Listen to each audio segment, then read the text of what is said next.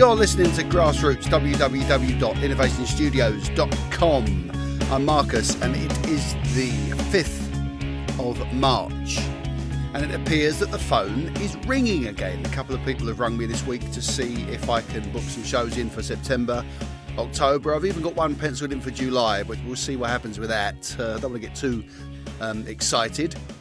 But we'll see. It's very misty as well at the moment. It's like we're stuck in the middle of a cloud, which I guess that's what mist is if you want to get technical. I don't know.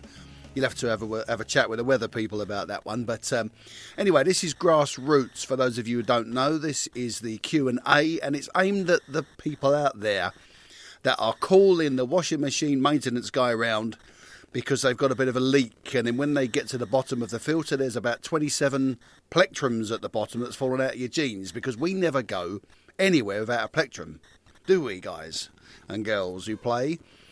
You turn up at a party, they bring out a flea-bitten guitar out of the loft, and all of a sudden they'll say to you, "Oh, Marcus is going to give us a tune. Well, you better have a plectrum." So always make sure. I've found plectrums in my wedding trousers that I wore for my friend's wedding. I have found plectrums in my jeans, my shorts, everywhere. Just anywhere I went, I better take one just in case. There's always a party, there's always a guitar, there's always a dusty old relic acoustic with 5 strings on that someone's got up in the loft. And Marcus is going to play us a song. Thanks a lot for that. You know, it's like kind of getting a carpenter around to your house and say, "Can you nail this in?" So I haven't got a hammer, so I haven't got the correct tools. Oh, okay, well, maybe you could just push the nails in. Yeah, okay, thanks for that. You want the job done properly, find me a decent guitar, all right? But I've got a decent plectrum in my pocket. Anyway, enough of that. Ranting already, how about that? It's Grassroots. It is another week from you lovely people. I've had some questions again, and I'm going to start with Reese. Now, I know who Reese is, and his son Tay, and he said to me, "Will you give us a wave?" Well, I won't give you a wave because you won't be able to see it, but will you give us a shout? And I will. So hi, Reese, and hi, Tay. How are you? Tay is a drummer, and Reese had asked me if I had any advice on an electronic drum kit, because most of the guys in the shops and most of the guys online are saying that you should get one for around £900. And Tay is he's only about 8, I think, so he doesn't want to be, you know, spending that sort of money. So my advice to you, Reese, is you know, just you don't need to go silly with things like that. And I think you know anyway. I think probably everybody's trying to do the best thing. But the most important thing to remember is that if I felt that I could go out tomorrow and buy a £10,000 snooker cue and then go and take Ronnie O'Sullivan on and beat him with it, then I would. You know, but unfortunately, you could put like you could put a £10,000 snooker cue in my hand and I would be useless, and you could probably give Ronnie O'Sullivan a broom handle and he'd still beat you, because it's in the hands, it's in the ability, it's in the talent. And I always feel that with the guitar, with any musical instrument really, if you're able to get a decent sound out of a fairly cheap or a cheaper option, then you've done all the groundwork for when you move over to the new one. And this is a mistake that I see quite a lot, particularly with the guitars, is I see a lot of people turn up and, you know, they spent a lot of money on this guitar to start their hobby. And I liken it to I think when you first learn to drive, I don't think your dad would let you go straight out in his Porsche. If your dad's got a Porsche, which in my case and most cases of the circles I move in, they don't. But the point is that you know, if you're learning to drive, you want to learn to drive in an old bang, and it doesn't really matter if you dent it a bit. So if you're learning how to play a guitar or learning how to play drums, electronic drum kit, there's nothing wrong with second-hand stuff in order to get your hand in and get you learning, and it doesn't break the bank, and it's sensible, and you know, it enables you to work on the basics. And then if it doesn't work out really, you sort of sell it on and you don't lose an awful lot on it. If you start buying a drum kit for a best part of £1,000 and all of a sudden after 2 years you want to sell it, that's probably dropped quite a bit. If it's already dropped and you buy it, you know, it's so it's things like that. But but there are plenty that you can choose from. Recent, and be honest with you, there are plenty of places that will help you. Of course, they're going to tell you that you need to have a 900 quid or £1,000 drum kit, in the same way that they're going to tell you that you need to have a 1,500 quid, best part of £2,000 Gibson. When you're first learning guitar. I said, well, hang on a minute, But then a car dealer would tell you that if you've just passed your test, the ideal car for you is a Lamborghini. Because, it's £200,000 worth to them. They don't care if you take it round a corner and dent it. So, sensible, maybe second-hand. There's, I think there are Zoom ones, there are Yamaha ones. And there are plenty out there that do a very, very solid job. So you don't need to worry too much financially with things like that. Just get something that works, get something that he can practice with the headphones on, and work on a few things. It's a good way. It's a good way of starting. It's a good place to start from. And then if you start getting to the point where you're joining a band and you're looking to do something a bit more serious, well, that's the time for you to sell your old drum kit, and then invest in a new one. But keep it simple and keep it cheap. And hello to you both, and I hope to see you very, very soon. Dean from Langdon Hills.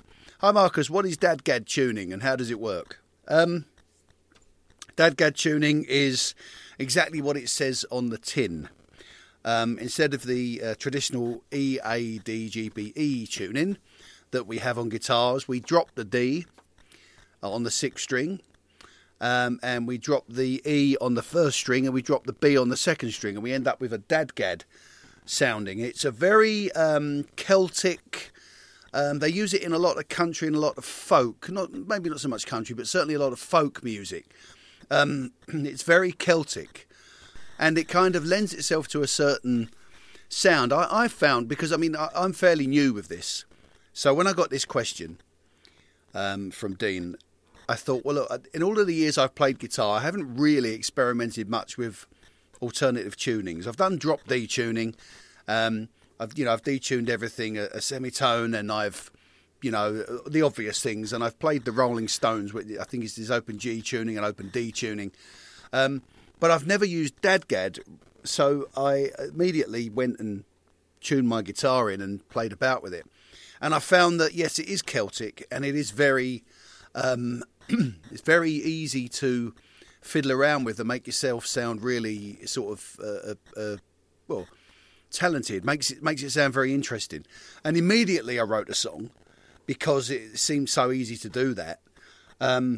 Not to write the song. I don't mean to sound like a big head, but I just mean it seemed so easy to write the song because there were so many different little hooks and little melodies within those droning notes. And the reason it's Celtic is because it gives you that impression of the kind of droning sort of sus. I think it's a sus 2 that it's tuned to, and a sus 2.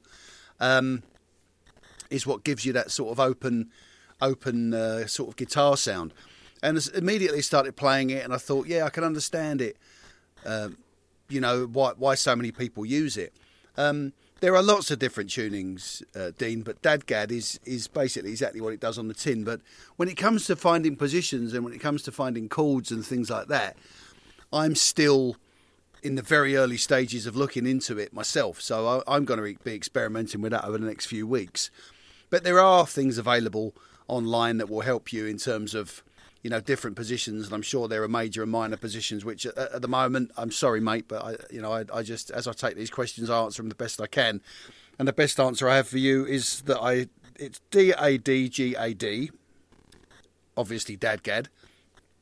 And the best way is to find your own little pattern. What I did find is I could slide around on the 3rd string up and down the fretboard just on that 3rd string and leave the rest of it open, and I could find little melodies within that, which was quite helpful and just quite nice. And I think if you're just doodling around, it's a nice little tuning for doodling around with. But that's what DADGAD tuning is, and there are plenty of others, and I found a couple of things on YouTube because I wanted to experiment it myself. I've been asked a few times, and Arthur, who I work with in Men of Earth, is he knows a fair bit about the different tunings and about the folk tunings and the bluegrass tunings and stuff like that. And obviously, if anybody's out there that can help me with this, send me a couple of bits of advice in terms of something they found or something that they've written, or please do, because it's a new thing for me. And sometimes I always remind people that when you do this crazy job, it isn't necessarily about what you can't know everything about everything, and you still continue to learn, and I'm still continuing to learn and continuing to find out about alternative tunings. I'm finding out about different things that I knew of them, but I'd never explored them, Dean. So now I've explored them, and I'm going to continue to explore them to just see if if I can have another little moment of magic like I did the other night and write the song that will probably be on the next album after this. So yeah, Dadgad tuning is that you drop the bottom. Let's work on the string 6 5 4 3 2 1. 6th string, instead of being E, is tuned down to D. The A string stays as it is. The D string, which is your 4th string, stays as it is. G, which is your 3rd string, stays as it is. 2nd, which is usually your B, is now tuned down to an A note, and then your 1st string, which is usually an E, is tuned down to a D. It's Dadgad. As soon as you strum it, it just sounds like a Celtic kind of Irish, folky, almost a bagpipe sort of drone, but in a good way. I mean, it's not like a drone that but in a good way. And straight away, it's just makes your guitar make a different sound, and you're able to play around with it and play around on the 3rd string and move around with that. Try a couple of positions, you'll find. I'm sure you'll find some stuff. But thanks for your question, Dean. I'm still learning myself, mate. So I'm going to have a little look into that, and hopefully, maybe in a couple of weeks, I might, if I can't do a little feature on it, maybe on the website or something like that, then I'll get Arthur or I'll get somebody else who I know to come in and give me a little tuition thing on it so I can explore it further.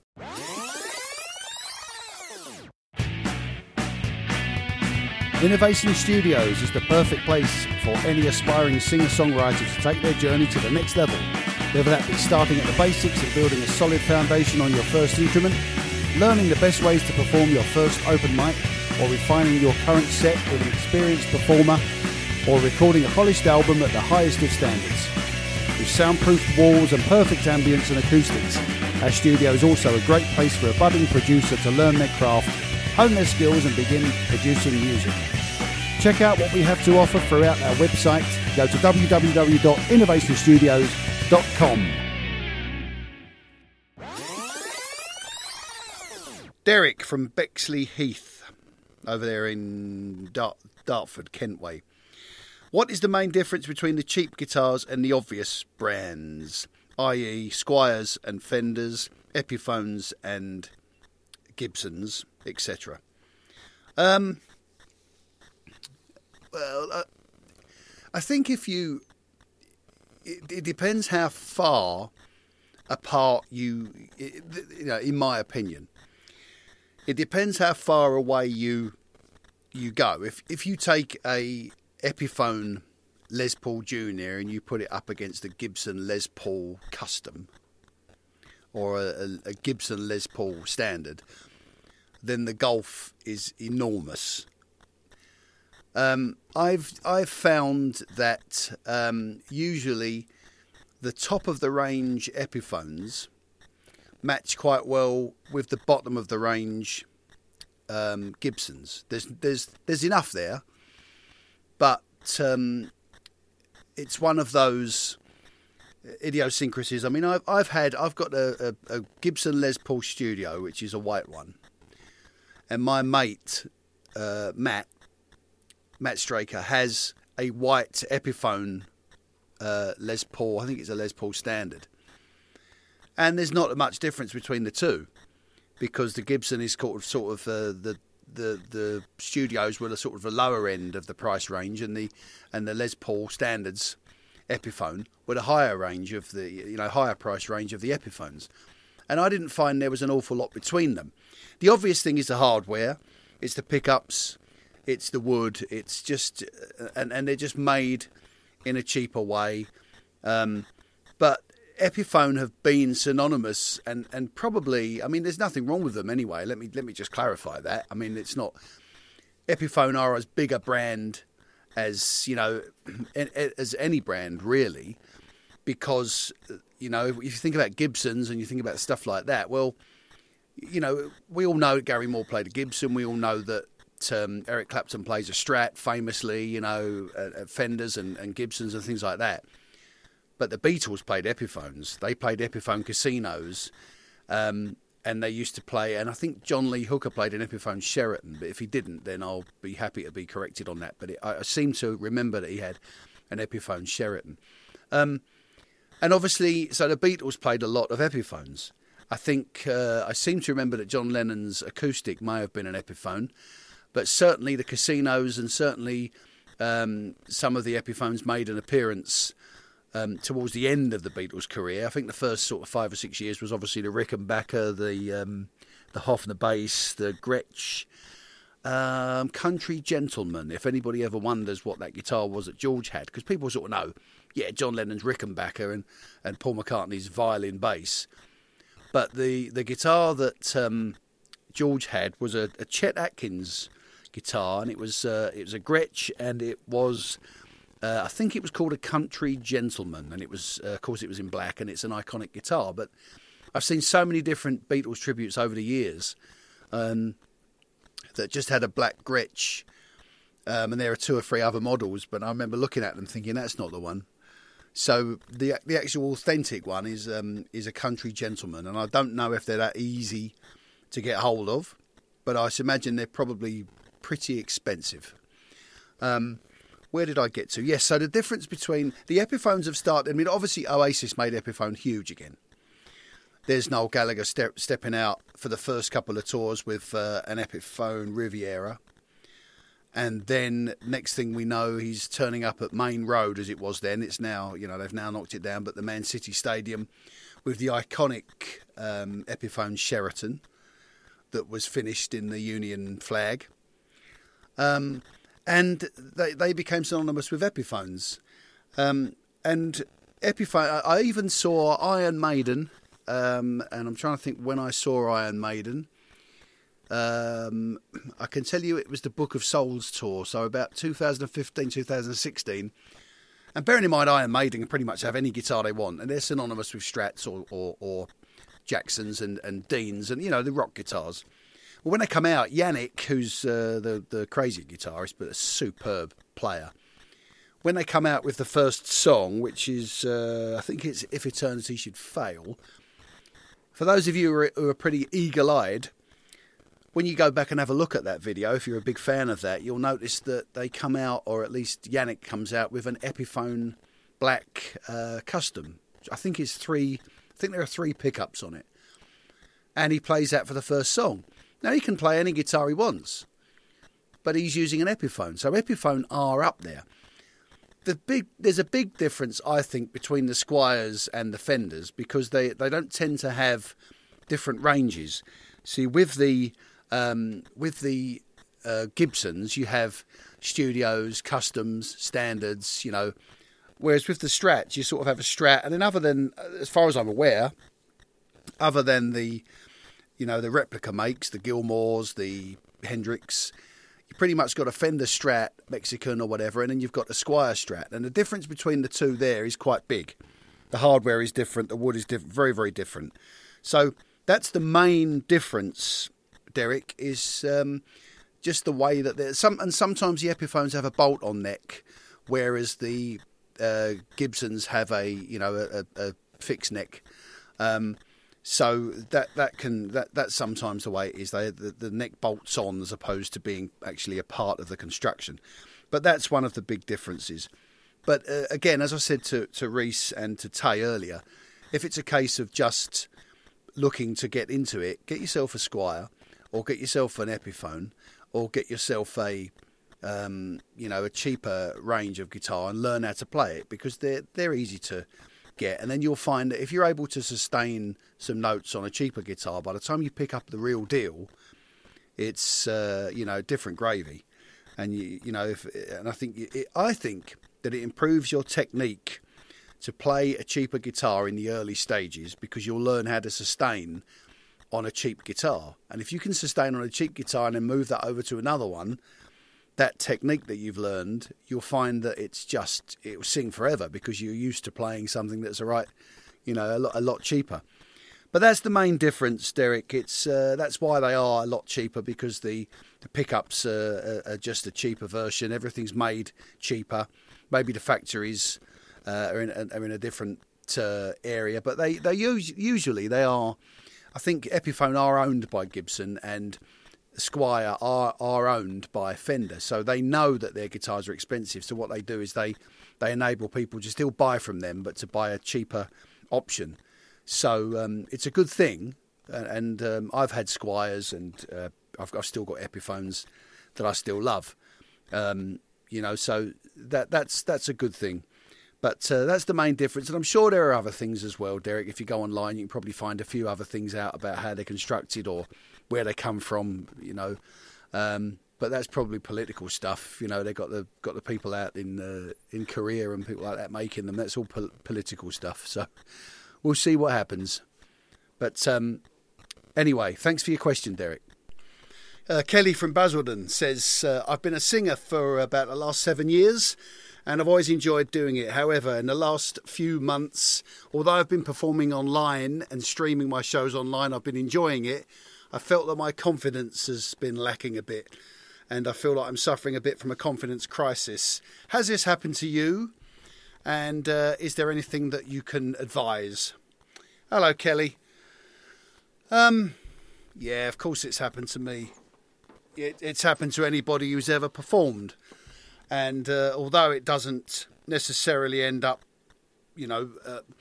manifesting itself or ending up being as like a stage fright thing, I think, to be honest, the way things have gone over the last year, the fact that nobody's been performing, so we don't really know where our game is, where our voice is, where our head is. So it's kind of difficult to be that sure of yourself. But I think when confidence crisis, when that strikes, I think you have to just go back to the basics. To book some studio time, which obviously at the moment is difficult, but take some time. I think the first thing you need to do, I would advise, is maybe choose the 10 songs that you feel you sing the best, and then just sing them, all the way through, where you're in the comfort zone, and then just gradually start to, make it 11 or 12, 14, 15, 16 songs, because it isn't... I've been away from the stage for a while, same as yourself, Kelly. And the hardest thing about it is you don't know what's going to happen, because although, with all good intentions, I want to put the work in, and I'm trying to put the work in, I'm trying to rehearse, and I'm trying to do things, I don't know where my stage game is at. I've got no idea. So I'm hoping that all the years of experience will get me through. But I think we've all got a little bit of self-doubt at the moment, and I don't think that's anything to be worried about. I think go back to basics, sing the songs that you like singing, sing the songs that make you feel a certain way, record yourself singing them, and be strong, listen to them, point out the good stuff. Don't worry about the bad stuff, because the bad stuff you can always work on. But the good stuff, focus on that. Singing, performing in general, anything that you do, it's 80% in the mind. You have to believe that you're good enough to do it. You have to believe that you've been given this gift and this ability to do what you do and to perform and to bring joy to people. Never forget that that's what you're doing. You're bringing joy to people. You're giving people an evening out. You're performing, and not only that, you're singing songs with a passion. I mean, there are two schools of thought. I think sometimes one of the confidence things is that maybe you're performing on stage too much as yourself and not enough in a character where you just turn the volume up on yourself. Maybe it's just that you just need to be back doing it again. But, the truth of it is you have to believe in what you do. You have to be passionate about what you do. And you just have to know that that's your best. I mean, every sportsman, everybody from all walks of life will have a confidence crisis. And there are plenty of, England batsmen or British tennis players or whatever, athletes who have got, the body, the all of the talent, but they don't believe that they can win it, or they don't believe that they do. And then sometimes something happens, and it might just be that maybe one person believes in you, just one person says to you, and then, what's wrong with you? Why would you say that? Why would you think? And somebody just talks to you a certain way, or just advises you, that worked well, that was good.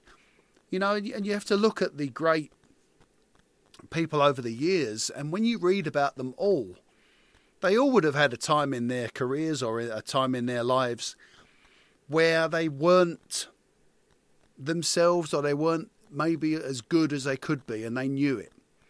But what they did was they put the work in and got back. But what they always say, and they always go back to, is going back to basics. So Kelly, go back to basics.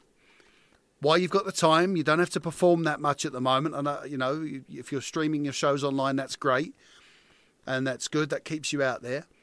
But you need to go back away from that to basics. Sing the songs that make you feel a certain way.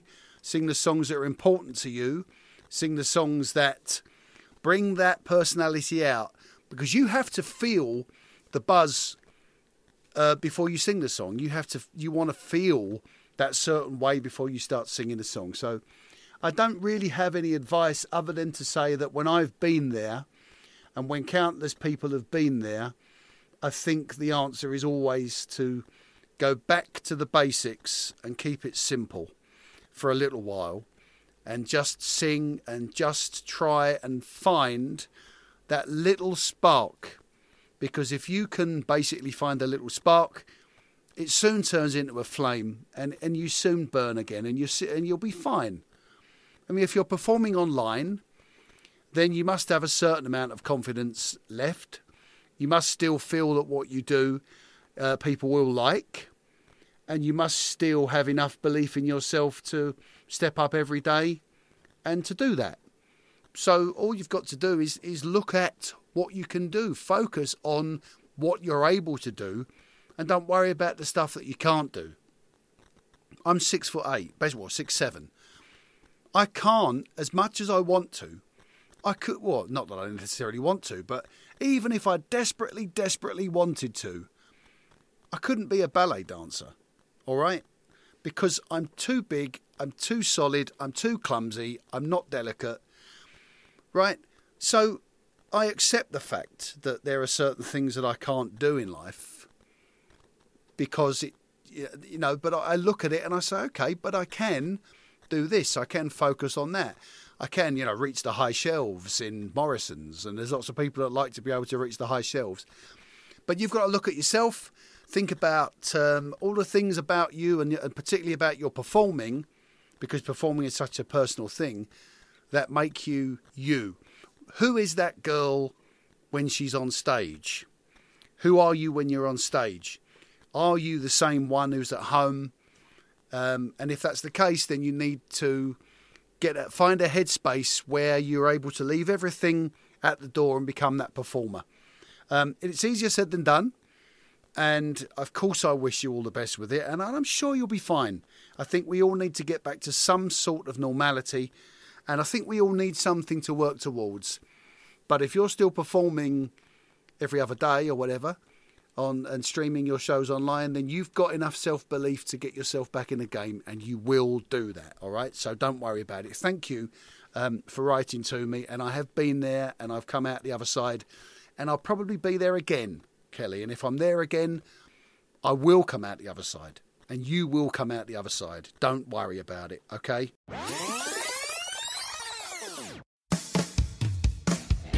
Do you have a song in your head? Turn your ideas into full songs. With a team of professional musicians, engineers and producers, we can turn even the simplest demo into full studio quality recordings. Go to www.innovationstudios.com. Eleanor from Saxmundham, my goodness me, towards it's towards sort of Yarmouth and goodness me, Kessingland and places like that. Just past, between, I think it's between Ipswich and Yarmouth, but Saxmundham. Okay, so Eleanor in Saxmundham says, "Hi Marcus, we saw Oasis as a 4-piece, but there were 2 guitars in the sound. My husband said it was a backing track, but his mate said it couldn't be. Can you let us into the secret? It was at Chelmsford on Father's Day in 2018. There isn't a secret, Eleanor. Your husband is wrong. It wasn't a backing track. It was my loop pedal. We had Dave, who was in the band. There was a great friend of ours, and Dave decided that he had a few mental health issues, Dave, and we decided to say to him, look, take a year out, and rather than replace him, and rather than bring somebody else in, we looked at different ways that we could still play and perform and keep his position open for him. So that if he wanted to step back in, and bear in mind at any time, so we weren't promising another musician that they could come in and, they'd have all of these gigs. We were just saying to Dave, take some time, mate, and, we'll continue as a 4-piece if we can. So I had the dubious task of thinking it all through, and I remember the decision was made in the November and December, and our first show was in, I think it was March or April, so I had 3 months. And I spent the January of that year, and I think it was 2016, but it may be 2017.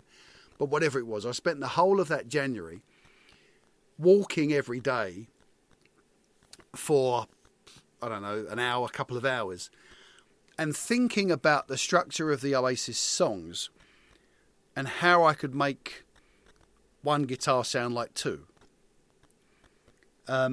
Now, chords-wise and rhythm-wise, it was quite easy. I got what they call a Fender ABY pedal, which takes the signal from your guitar and then splits it into 2. And I was able to run my usual setup and then take the second setup into another amp, which was just set the other side of the stage. So I had my usual crate amp, and I had a Line 6, just to get technical with you, Eleanor, a Line 6 Spider, which I set to a nice crunchy sound. And when I started playing rhythm, I had to change the way I played ever so slightly, but it wasn't that discernible. And one guitar would sound like 2 when I was playing rhythm. Now, what I found was, of course, when I went to a solo, you then had 2 guitars playing the solo. And that didn't work. So I had to think for a long, long time. And we had to rely on the band being tighter. So we had to put some time in. We had to put a good few rehearsals in where we had to make sure that we were tight. And I don't mean that disrespectfully to anybody. I just mean that, whether or not things worked was, of course, due to whether or not the band as a unit were playing as tight as they could and keeping to the rhythm. And we did. We put the work in, and successfully for most of that year we did. But what I would do is, for instance, the intro to something like Some Might Say would be played on both guitars, and the spare guitar or the backup guitar, which was running, if you can bear with me, the split signal was then put through a loop pedal, and then the loop pedal, the output of that was then into the line 6. So only one of the two guitars was on a loop, and my guitar was live, if you want to put it another way, but it was all live. So I would play the intro to Some Might Say with the loop pedal, and then as the band kicked in, I would then just let it run again. So that you then had that rhythm track from the backup guitar playing sort of round again as the band kicked in. And then whilst I would play my live guitar, if you like, although it was all live, over the top. And it was a real ballet dance to get used to doing it and to make sure cutting this one in and cutting that one out. And things like Live Forever wasn't too bad, but I had to remember to play the whole verse through on the looper so that when I cut it back in again, that guitar would then, that I just played, would then loop again on the rhythm amp so I could play the lead over the top. It was headaches, Eleanor, but it was very, very rewarding. And I think we played the Cavern with it and we got some good reviews from the sound guy. And there's a gentleman in Bristol, Rich, who was on the sound there at the Tunnels, who came in and just said, he said, I've listened to it live, I've listened to it with headphones on, and he said to me, how are you doing that? Which was really, really nice. So I said to him, it's just looped. He'd mic'd up the amps, and then, he said, how are you doing it? And I said, well, I'm just looping where I can. Now and again, because we tried everything, Eleanor. We tried, maybe when I went into a solo, maybe Gary on the bass could cut into an overdrive pedal, so his bass was still there, but then there was a fuzzy sound in the background, and we thought about that, but we didn't actually try it because I said, no, I think I can do it with a looper, but it just relies on everybody being solid, and everybody was solid for that year, I mean, ever since then, everyone's gone back to what they did before. But no, for that year, we were a solid band because it gave us, we had to be disciplined. We had to be on the money. We had to be on exactly as tight as we could be. So maybe the energy wasn't as much because we were kind of standing and concentrating on what we were doing more. But overall, and we took it to Manchester, and it sounded great. And we took it to Bristol and it sounded great. We took it to Liverpool, it sounded great. I think we played a couple of shows in Hayes just as warm-up shows that sounded great. And when it worked, it worked. I think Colchester, I think we played well, we didn't play the stadium, but we played the big corporate area within the stadium. And that was a 4-piece. So we found a way of doing it. And at the end of the year, we had a chat with Dave, and Dave said, look, I don't necessarily want to come back. So in that January of 2018, so I know where I am now, I made an album with Matt Straker, and Matt came in, and I said to him, do you want to join the tribute and learn the parts? So now we're back to being a 5-piece again, but it was live, and it was me, and it was there were no backing tracks. We were 100% live. Because everything I was doing was actually there at the moment. So, well, that was a ballet dance for me. I'm very proud of it, and it sounded great, and I was really, really happy with how we ended up. I'll finish with this one. Colin in Malden says, what does a music producer actually do, and what is the difference between a producer and an engineer? Hello, Colin. In Malden. I like Malden. Used to go to Promenade Park when I was a kid. Love it there. What a producer does is a producer oversees everything. An engineer is the button pusher. Now, that's not disrespectful to engineers because they're far more than that. But, compared to the two. So an engineer will be the one who actually mics the guitars up, who actually sort of mics the drums up, who manages to get everybody what they want, and a producer will oversee that. What a producer does, apart from anything else, he deals with like the financial side of it. He'll deal with the promotional side of it and things like that. But that's all boring. What he does is he makes sure that the artist gets the sound that they want. Most producers are engineers anyway, and have, if they're not necessarily engineers at that particular time, they would have been engineers, and pretty good ones, in order to get the knowledge of how things sound. An engineer tends to make sure the levels are right, but a producer tends to talk to the artist and say, I think maybe you might need another guitar on that, or you might need to just do that one again, just get maybe a little bit less overdrive on it. So it's the producer's job to produce the album and to make sure that the end result is exactly what the artist wants, and to make sure that it's exactly the best that it can be. The engineer's job is to be the dog's body that mics everything up and clicks everything and probably gets it in the ear hole from the singer because the levels aren't right. But the producer is able to liaise between the engineer and the artist, if you like, and to advise the artist on what they think. And a producer, if I had to do one or the other, I'd rather be a producer, because you're able to talk to the artist, chat to them about what they want to do, but also you can share the engineer's side of it and say, okay, most producers sit in with the engineer at the mixing and mastering stage anyway, with the artist. But a producer is just the one who makes sure that the end result is exactly what the artist wants, make sure that the engineer has got everything that they want, and also probably does most of the advising when it comes to the finished product. I doubt very much the producer will be sitting in on the early days, although they'll be there. They won't necessarily be sitting in when everything's being recorded as much. As certainly once the drums are down and once things start coming together, then the producer comes into his own. But the engineer's job is to be the one who actually does it. I suppose it's similar to the people who are going on the building sites, and you've got a site foreman, and he keeps coming up and making sure everything's shipshape, and he talks to the client and then talks to you and makes sure that everything's right. But you're the one on your hands and knees doing the job, But that's what a producer does. And if I had to choose, I like being a producer and an engineer because I think you're hands-on. But if I had to choose one over the other, I'd like to be a producer, let somebody else press the buttons and sit back and be able to talk about how maybe that needs that. Let's try something else, And I think the best producers, and certainly the ones that I've worked with at this level, tend to be the ones who are great engineers anyway, and just moved up to production because they oversee other things as well. They oversee the mixing, the mastering. They oversee the artwork. They oversee the duplication of the album, the promotion of the album. Before the PR people get involved with the record labels, if a record label's involved. But if you've got somebody who's producing, usually there is a label of some description involved. But that's what they do. I hope you've enjoyed. That's it from me. I hope you've enjoyed this Grassroots this week.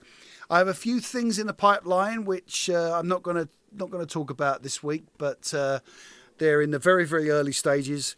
I've got, as I've said before, I've got plenty of interviews that I'm lining up and I'm hoping to get started on, even if I've got to do them via Zoom and then mix them down from there. But it's all good, it's all great, and hopefully we'll be back out there soon performing again. But I'll be back here next week.